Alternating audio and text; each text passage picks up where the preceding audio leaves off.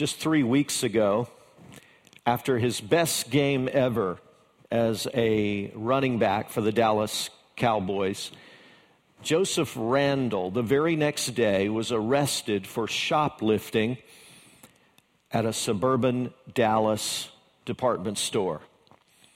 He had pilfered some Gucci cologne, which fittingly was called Guilty, and also some polo underwear.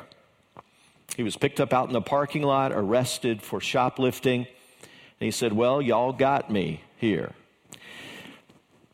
But it's so interesting, Joseph Randle is in his second year of a $2.3 million rookie contract. Why do people steal? Josh McDowell reported on a study done of teenagers, and this particular survey said that 68% of kids said that they shoplifted regularly. Stealing is rampant. Identity theft is at an all-time high. It seems that people have the disease of wanting to take other people's things. Well, the backdrop for all of this is the 8th commandment. We're in a series called What Does God Expect From Me? And the 8th commandment simply reads like this. It's in your notes. You can look at it on the screen as well, if that is helpful to you in learning. It simply reads, "You shall not steal." Now, like a number of these other commandments, you may be here today and think, this doesn't really apply to me. Well, I can't remember the last time I took something that didn't belong to me. But I want you to listen with an open heart today, because you may come to understand that there's a lot of ways we steal, maybe even without knowing it. So let's jump into our study. First, I want you to ask this question: why is it wrong to steal in the first place? Why is it wrong to take something and to keep something that doesn't belong to us? Well, there are two primary reasons I'll mention. One is because it violates others' God-given right to property. You see, through this commandment, God had established the right of the individual to actually have possessions, to own things, if you will. By the way, that's why Karl Marx, the founder of the socialist mindset, the person who started the communist philosophy, Marxist ideology teaches that the government should own everything, and the government should give it and distribute it equally to the people. But the Bible's teaching is quite different. The Bible teaches that God is really the owner of everything, and that He gives it to us to manage, but He gives it unequally. He gives it according to our ability, just like in the parable of the talents. And here's the thing that's so important. When God gives us things to manage for Him, we will give an account for how we did that. So, when God has entrusted things to us, it's important that we understand there is a right to personal or private ownership. There's an ad on television right now that has a soliloquy, sort of a silhouette rather, of a man in the background, and he seems to be bowed over in grief. And a young woman says, "This is the first time I've ever seen my dad cry. And he's just been robbed." And it's an ad for an alarm system.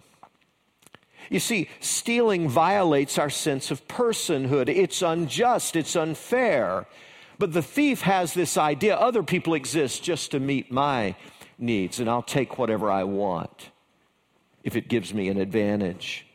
Stealing, second, is also wrong because it reveals a lack of trust in God's providence. Particularly for the Christian, God has said to you and me, look, I'm going to provide what you need. Philippians 4:19 reads, "And my God will meet all your needs according to his glorious riches in Christ Jesus." God says, look, to the believer, you just trust in me. Look to me, and I'll provide for all of your needs. I clothe the lilies of the field. I feed the birds of the air, and you're so much more valuable than they. I'm going to see that all your needs are provided. But the thief doesn't believe that. He practices rank self-reliance. He says, no, I don't trust in God. I'm going to take things into my own hands. And indeed he does. And stealing devalues not only the person you steal from, but it devalues you.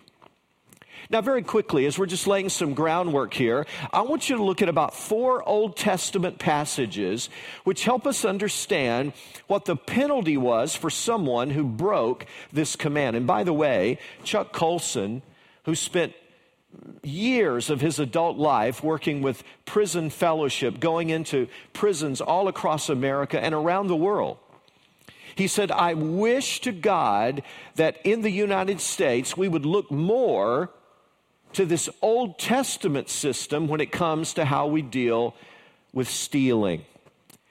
Because we do things very differently today. And that's one of the reasons we have 2.3 million people in state and federal prisons in our country. And that's not even counting the local jails.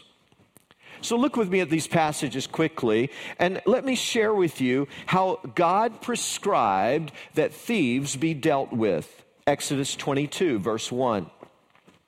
If a man steals an ox or a sheep and slaughters it or sells it, he must pay back 5 head of cattle for the ox and 4 sheep for the sheep. Now, I want you to notice something very important right up front. Thieves were not automatically just thrown in prison. And by the way, you've seen that the violation of a number of these commands, the prescription for that was the death penalty. But not so with stealing, nor were they thrown in prison. This says that there's restitution to be made. In our country, when we throw thieves in jail, they usually come out more violent than when they went in, and they come out more clever as thieves. But in the Old Testament, the thief had to make restitution up to 5 times what had been stolen. And it seems that the more premeditated the act of theft was, the steeper the penalty. Look at another passage, Exodus 22, verse 3. A thief must certainly make restitution, but if he has nothing, he must be sold to pay for his theft. Now, that probably sounds harsh to most of us, but if a thief couldn't pay it back, he or she was sold as a servant for a period of time. And they had to work until they paid off the debt. We touch on that today when a person is commanded by a judge to serve 200 hours of community service. What they're doing is paying back their debt to society. But in the Old Covenant, the thief didn't pay a debt back to the community, they paid it back to the victim. And that's very important to see. And also, you need to understand that most of these debts were paid off in a matter of months or even weeks. And there was also a law that no one could be kept a servant for more than 7 years. All servants were released at least within 7 years, and they were to be respected and treated as human beings worthy of dignity, not as property. The third passage I'd like you to see is Exodus 22, verse 4. If the stolen animal is found alive in his possession, whether ox or donkey or sheep, he must pay back double. Catch that part. In other words, if the animal had been slaughtered, then they were to pay back 4 or 5 times. But if the animal is still alive, in good shape, they're only to pay back double. Now that's fitting justice. The penalty is being adjusted according to the crime. one other passage. Numbers chapter 5. When a man or woman wrongs another in any way and so is unfaithful to the Lord, that person is guilty and must confess the sin he's committed. He must make full restitution for his wrong, add 1/5 to it, and give it all to the person he has wronged. Now, apparently here he's talking about a case where the guilty person begins to feel guilty and turns himself in. And so in that case, he doesn't have to pay fivefold, nor does he have to pay double. He only has to pay back what he stole plus 20%. Now think about that for a moment. What a tremendous incentive that is for the guilty to turn themselves in. What an amazingly superior system this was to what we usually see today in our culture. In the Old Testament, crime didn't pay, but the criminal did. But let's turn a corner now and let's ask a more modern question. I wanted you to see that just so you had a little of the flavor of what happened in the Old Testament. But now let's ask, how is this command violated today? I would say to you that any time you take or keep something that rightfully belongs to another person, whether it's their identity, their car, something that belongs to them, and you do it for the purpose of depriving them of it, that is stealing. Jesus told a parable about that. A man went from Jerusalem to Jericho. He fell among thieves who beat him up, robbed him, left him for dead. And today, the mugger, the carjacker, the house burglar, the pickpocket are all guilty of breaking this commandment. But what I really want you to see, because I doubt that I'm talking to many pickpockets today, I doubt if I'm talking to many burglars right now, what I want you to see are some of the uncommon ways that we break this command or the spirit of it. When we overcharge unwitting customers, neglecting to pay back a debt, knowingly selling faulty goods, charging excess interest, taking small items from your country like pens and pads of paper, etc. I heard about one guy who worked for the highway department, and he worked down laying sod all summer, and each evening when he would go home, he would take a little roll of sod and put it in the trunk of his car, take it home. He got home, he'd lay it out in his backyard, and by the end of the summer, he had a massive backyard. He had totally resodded his backyard. Now think about that for a moment. Here's a guy who considered himself very honest and upright. He would have never stolen a whole truckload of sod, but somehow he felt it was okay to do it on the installment plan. I think some of us may have hearts that are a bit devious like that. So if you're a company owner and you give inferior wages to immigrants, you pirate copyrighted materials, you turn in non-work lunches as an employee, or miles or expenses as if they're work-related. If you use fine print or legalese in order to dupe and trick less astute people, friend, hear me, you are guilty of stealing. Deuteronomy 22:1 talks about another way we steal. It says, if you see your brother's ox or sheep straying, do not ignore it, but be sure to take it back to him. In other words, this says finders, keepers, losers, weepers isn't valid, really. This says, look, if you find something that belongs to somebody else, they don't know where it is, you have a moral obligation to take it back, and if you don't, it's tantamount to stealing. Exodus 23:4 says, if you come across your enemy's ox or donkey wandering off, be sure to take it back to him. In other words, we're to return things even to people that we despise or who may think lowly of us.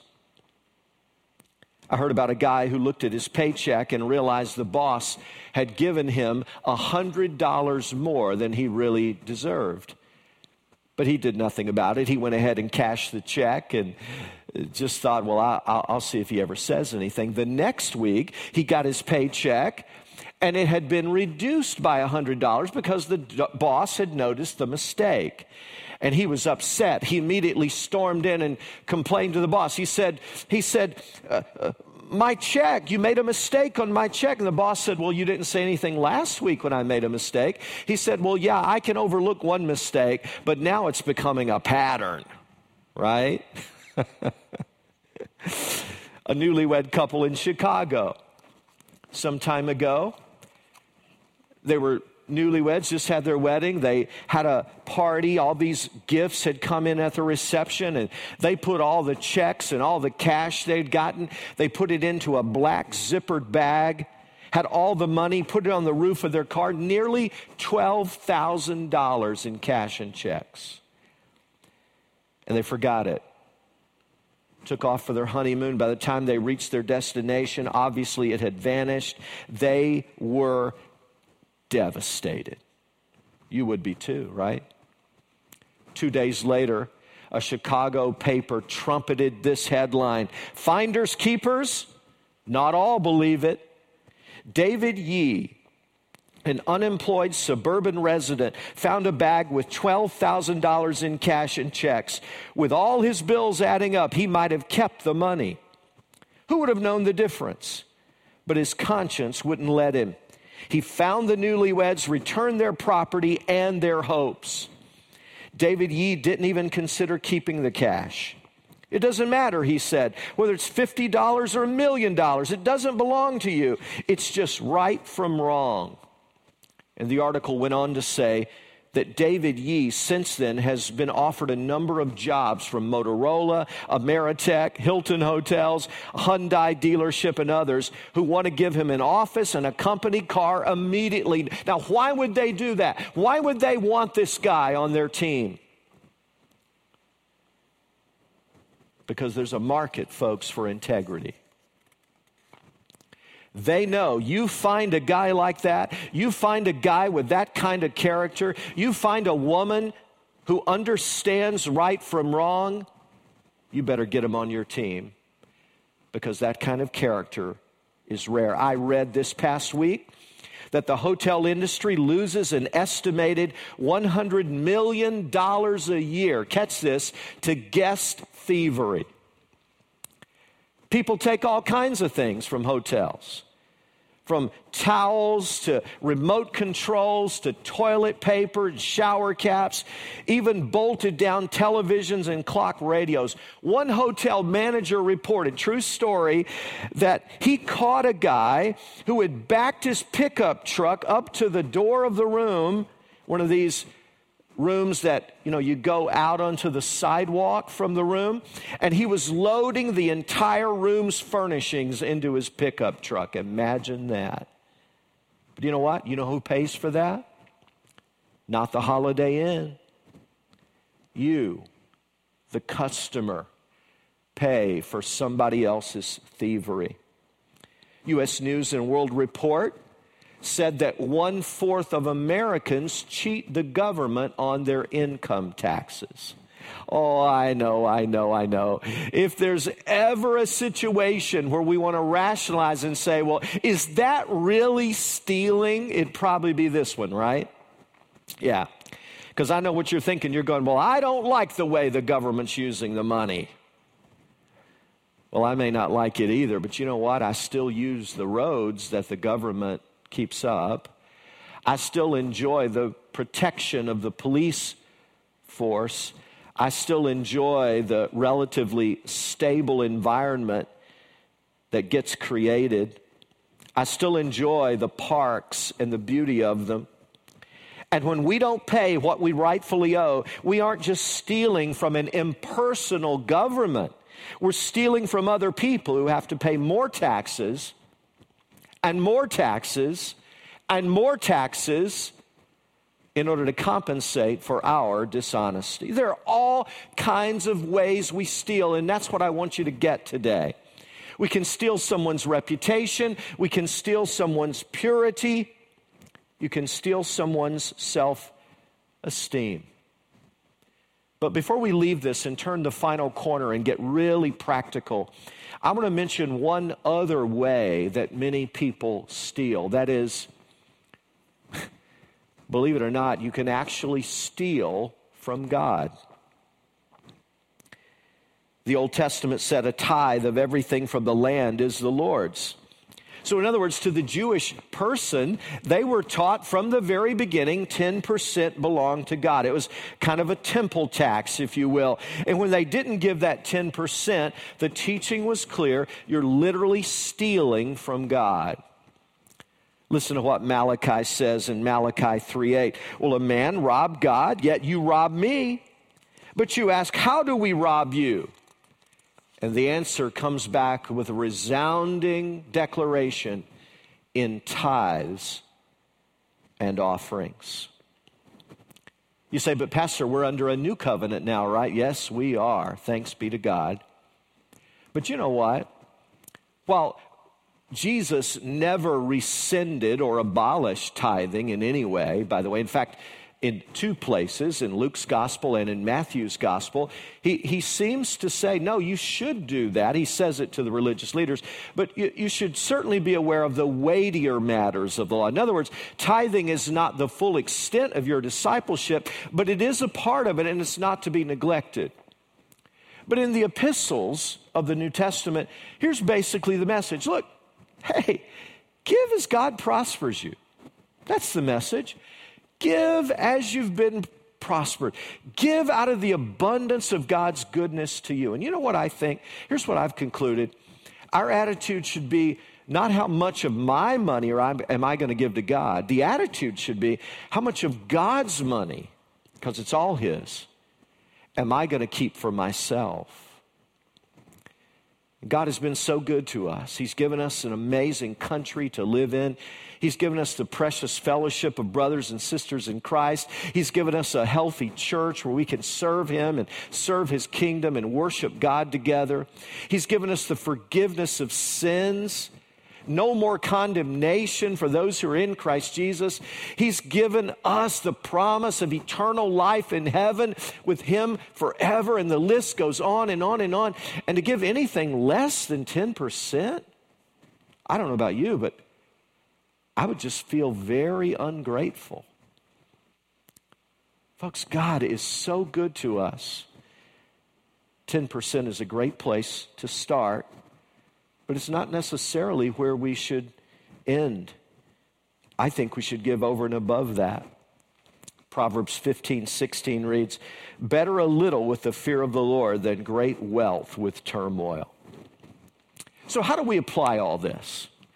We've seen a little bit of the foundation of the Old Testament and what happened to the thief. We've considered some of the ways that you and I can even unwittingly become thieves ourselves today. But now I want to get real practical for the few minutes we have left and talk about some ways to apply this. What principles can we apply to assure that we are really, and I mean truly, honest people? First of all, I would suggest to you that if you've stolen anything, repent of your sin, and if possible, make restitution. Remember when Jesus was crucified? And there was a thief, and the thief said, I'm getting what I deserve. I'm guilty. But he became convinced that Jesus was indeed the Messiah. And he said, Lord, remember me when you come into your kingdom. And Jesus said, today, you're going to be with me in paradise. Can I say something to you, friend?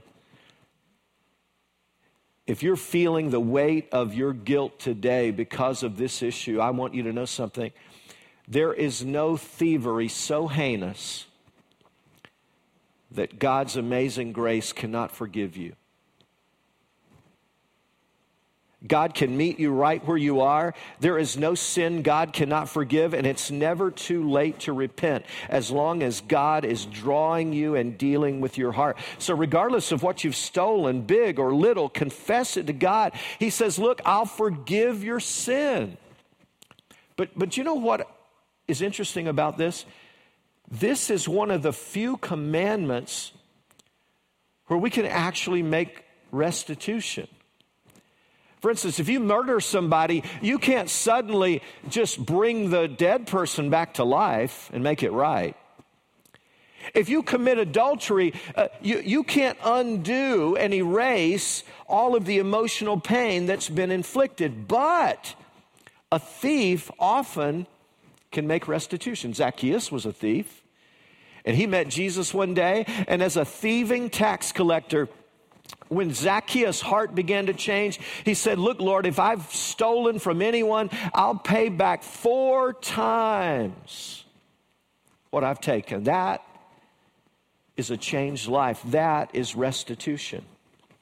In the early 1900s in Detroit, Michigan, there was a revival in a local church there, and a number of people were baptized into Christ, became disciples of Jesus. And 2 of them wrote out a check to Henry Ford for articles they had stolen while working in his auto manufacturing company. And when Henry Ford found out about it, he was elated. He said, let's dam up the whole Detroit River and baptize the entire company. You know what? It makes a profound statement when Christian people begin to make restitution.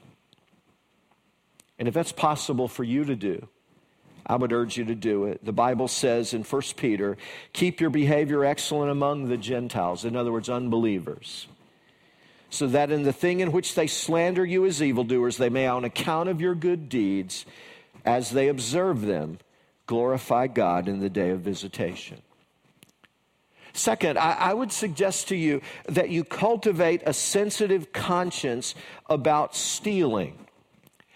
Please don't cop the attitude, oh, just everybody does it. It's no big deal. I'm not really hurting anybody.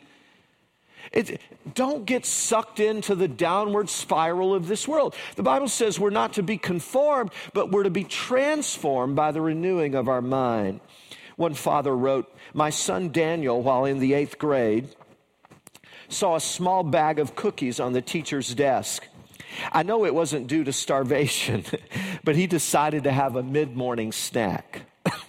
I received a phone call from the principal who was trying to downplay this act of theft by saying, I know it's just a bag of cookies.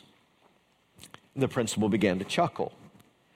But I told the principal please don't make light of it, to throw the book at Daniel and to call it what it was, stealing. So, Daniel was suspended for a day. The father said he took the day off from work to oversee Daniel's day of freedom from education. He made him mow the grass, work in the garden, wash the car. And he said, when his siblings came home, Daniel thought the day was over. Not so. I made him go get his allowance, and we went to the grocery store. He bought some flour, some sugar, some chocolate chips, and pecans. And that night, he made 5 dozen cookies. I took an early lunch the next day and went to meet him at the school and found the class, called Daniel and his teacher out into the hall. Daniel apologized to his teacher. And he was instructed by me that he also owed the class an apology. If he needed persuasion, I would accompany him into the class and introduce him. Daniel decided he could do it on his own. So he grabbed the cookies, walked into the classroom and said, I want to apologize to the class because I'm the one who stole the cookies off the teacher's desk. So I made a bunch of cookies for us to share. And the class, get this, erupted in applause. And the father concludes, sometimes I just feel like a jerk when doing things like that. But how can we tell our kids to be responsible and to make restitution for our actions if we don't show them how? Cultivate a sensitive conscience like that, not only in your children, friend, but do it in yourself as well.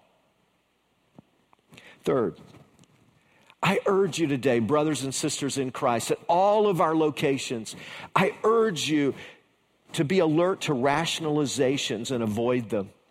Now, several weeks ago, I recommended to you Laura Schlesinger's book. Dr. Laura Schlesinger has a great book on the Ten Commandments, and so many of the illustrations I'm using today came right out of her book. And she talks about a number of ways that we rationalize our dishonesty. We say things, she says, like this: I didn't know it was hot. I just thought it was a bargain to buy a television 80% off the back of a pickup truck. Oh, really? But when we knowingly buy stolen property, we're an accessory to theft. Or we say, it's their stupid mistake. You know, if the cashier made too much change, the waitress forgot to put my drink on the bill. It's not my problem, it's their problem. After all, it's only fair, considering all the bad luck I've had. I deserve it because I don't have nearly as much as other people, and I work just as hard. It's not hurting anybody. It's not costing anybody any money. You can lie about your child's age and get a free movie ticket. Who's hurt? You're receiving something you didn't rightfully pay for. I'm only borrowing it for a time. We say, I'll repay it. I did it for a good reason. Everybody else does it. All's fair in love and war and in business. And the list goes on and on and on. Friend, I'm simply saying, why don't we just call it what it is? It's stealing. It's stealing. And ask God to help us overcome the temptation. One final thing as we close. I urge you today, dear friends, to give generously of your resources and trust God for his provisions. In Luke 6, beginning in verse 29, Jesus gave what I believe is a very challenging teaching for us in this modern world. He said, if someone strikes you on one cheek, turn to him the other also. And if someone takes your cloak, do not stop him from taking your tunic. Give to everyone who asks you. And if anyone takes what belongs to you, do not demand it back. Do to others. Do to others as you would have them do to you. Now, I don't think Jesus is saying there, look, if somebody steals your car, just give them your van too. No. I think he's talking about somebody who's really in need, right? And he's saying, look, be gracious. Be generous. Give even more than they need because you've been blessed so abundantly. You've received freely, so you freely give. And you know what? Every time you do that, you're reminding yourself, my life does not consist in the abundance of things I possess. I'm going to possess my possessions, but my possessions are not going to possess me. And that's a great day when we come to that realization. Hey, have you noticed something about these commandments? Boy, I've noticed it. Have you noticed along with me that every single one of these commandments makes us feel guilty? Have you caught that? Have you been feeling that right along with me? Every week I want to walk in and say, well, this one doesn't apply to me, really. And every week I walk out saying, God nailed me again. Just when I thought I was getting at least one of them right, God nailed me again. Well, you know what? That's exactly the purpose of these commandments. Are you listening today? God did not give us these commandments primarily to make us better. Oh, I hope you're hearing this part. He gave the commandments so that we would look at them and go, I'm a sinner. I need forgiveness. That's why Paul says in Romans 3, verse 20, therefore no one will be declared righteous in his sight by observing the law. Rather, through the law, we become conscious of sin. when we look at the high bar of ethical standards that God's given, we realize how far we fall short. When we look at the straight edge of the law, we realize how crooked we really are. And hopefully, we say, wow, I'm guilty. I need a Savior. I need God's grace. My favorite musical of all time is Les Miserables. It's the powerful story of Jean Valjean, this convict who spent 20 years in prison for stealing a loaf of bread. But when he gets out, his life of hardship is not over because ex-cons in those days couldn't get a job anywhere. They were marked men. And so he roams the countryside, barely existing, until finally he's taken in by a kindly bishop who allows him to spend the night. But what happened that night and in its aftermath is a powerful, powerful moment that changed Jean Valjean's life forever. Would you watch this brief movie clip with me? Let's watch this powerful story together.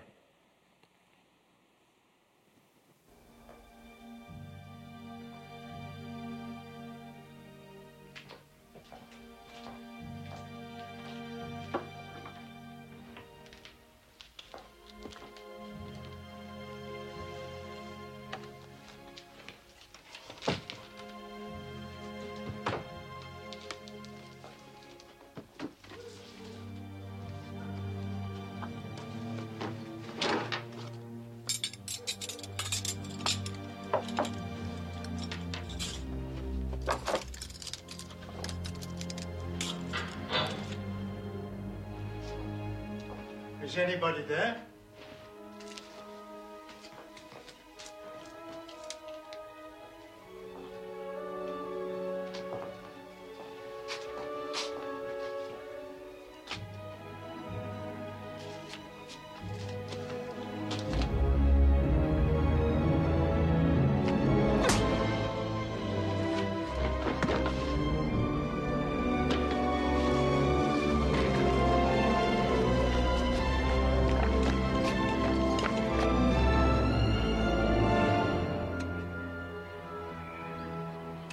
So we'll use wooden spoons. I don't want to hear anything more about it. I'm sorry to disturb you, You caught him.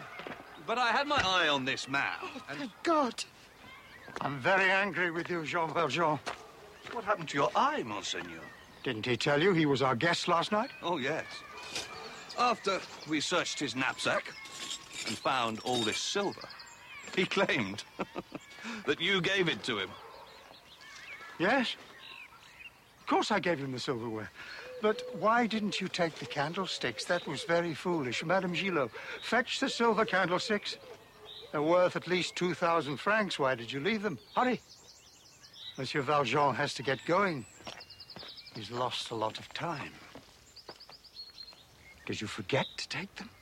Are you saying he told us the truth? Of course. Thank you for bringing him back. I'm very relieved. Release him. You're really letting me go? Didn't you understand the bishop?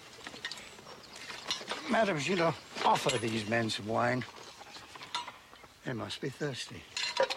Thank you.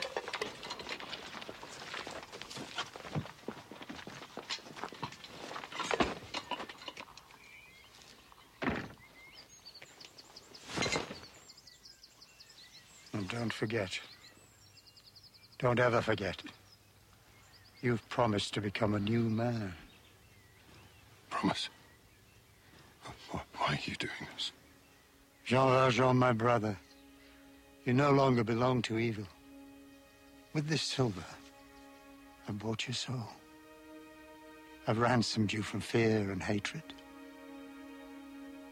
And now I give you back to God.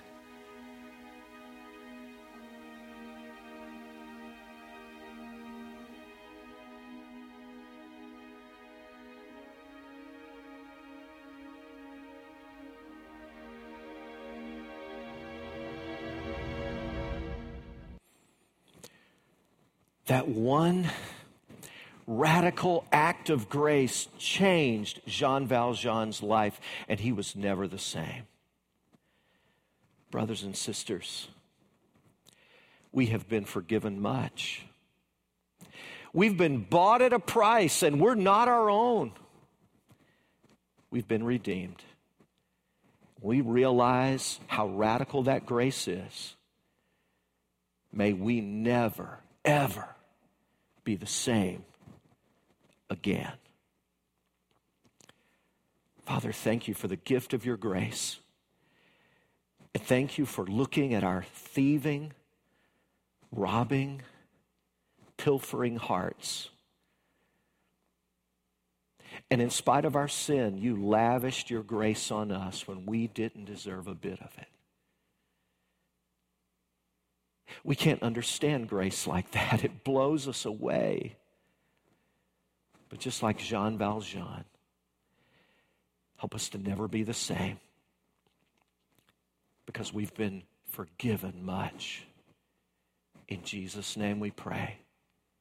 Amen.